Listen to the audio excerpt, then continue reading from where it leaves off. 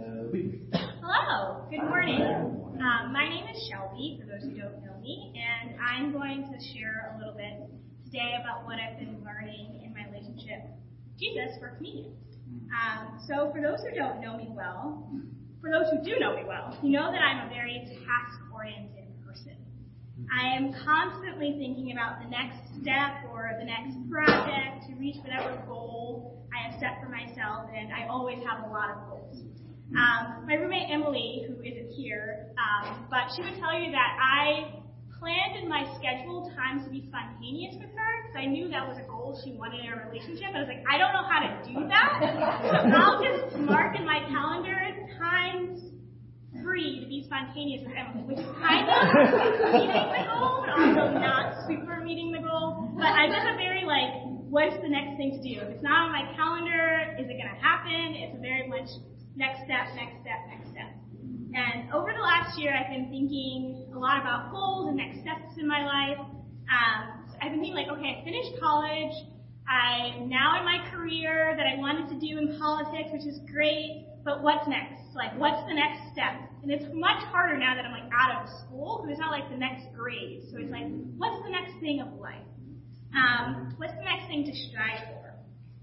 And I feel like God has really been speaking to me into that tendency that I have. And a scripture that I wanted to share was John 14.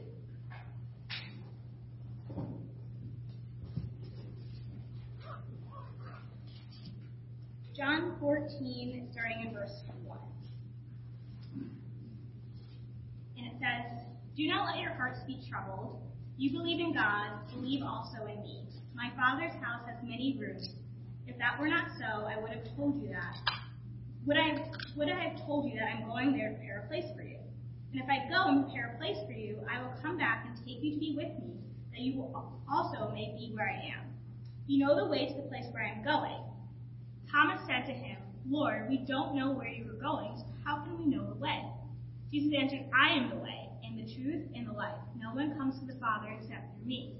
If you really know me, you will know my Father as well. From now on, you do know him and have seen him." Philip said, "Lord, show us the Father, and that will be enough for us." Jesus answered, "Don't you know me, Philip, even after I've been among you such a long time? Anyone who has seen me has seen the Father. How can you say, 'Show us the Father'? Don't you believe that I am in the Father and the Father is in me? The words I say to you, I do not speak on my own authority. Rather, it is the Father living in me who is doing his work. Believe me when I say that I am in the Father and the Father is in me, or at least believe on the evidence of the works themselves. Very truly I tell you, whoever believes in me will do the works I have been doing, and they will do even greater things than these, because I am going to the Father. And I will do whatever you ask in my name, so that the Father may be glorified in the Son. You may ask me for anything in my name, and I will do it." So I can relate to the disciples here. Jesus is speaking to them right before he's going to the cross, right before he's betrayed by Judas, right before the whole kind of cross scene happens. And he's giving them final thoughts and instructions. And he could have given the disciples a detailed step-by-step plan of how the rest of their lives could be. He could have given them a list of rules to follow and told them in advance, this is going to happen to you, and then you should make this choice, and then this is going to happen, and then you should make this choice.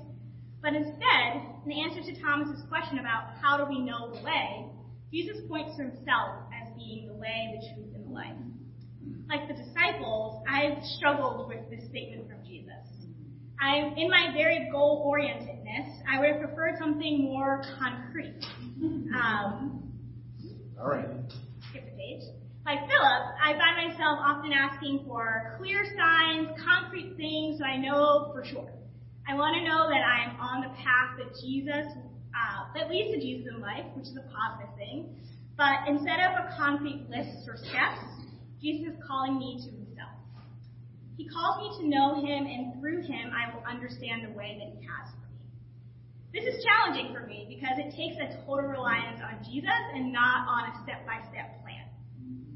I know that the way or choices that Jesus through himself is pointing me to can look also different from those around me, from my parents, from my friends, even mentors, which is a challenge.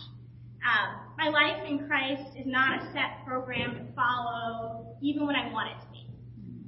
God made me ambitious, and he also made me a person who finds joy in striving, which is a positive thing. But Jesus wants me to be striving not after the next right thing, not after the next step, or concrete task, but striving to know him.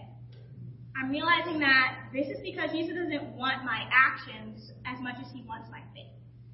Unlike the disciples, I know what's coming next in the story, the cross. When I think about Jesus' call to him as my way, truth, and life, that call is for me to have the cross shape my life. Whatever way that might be.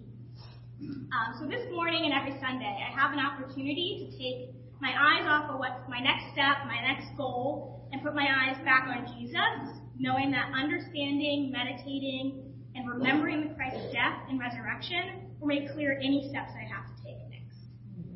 I know that as well as all of us, fix our striving on knowing Jesus more and better, we will know the work that he's calling us to do. So thank you so much for letting me share, and now I will pray for communion. Dear God, thank you so much for this opportunity to pray to you, to know you, to meditate on Jesus' death.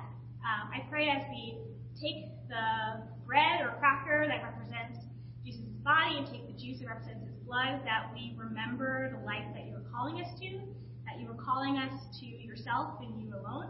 And I pray that we're better able to understand your desire for our lives and your desire for us to know you better. And I pray all this in Jesus' name.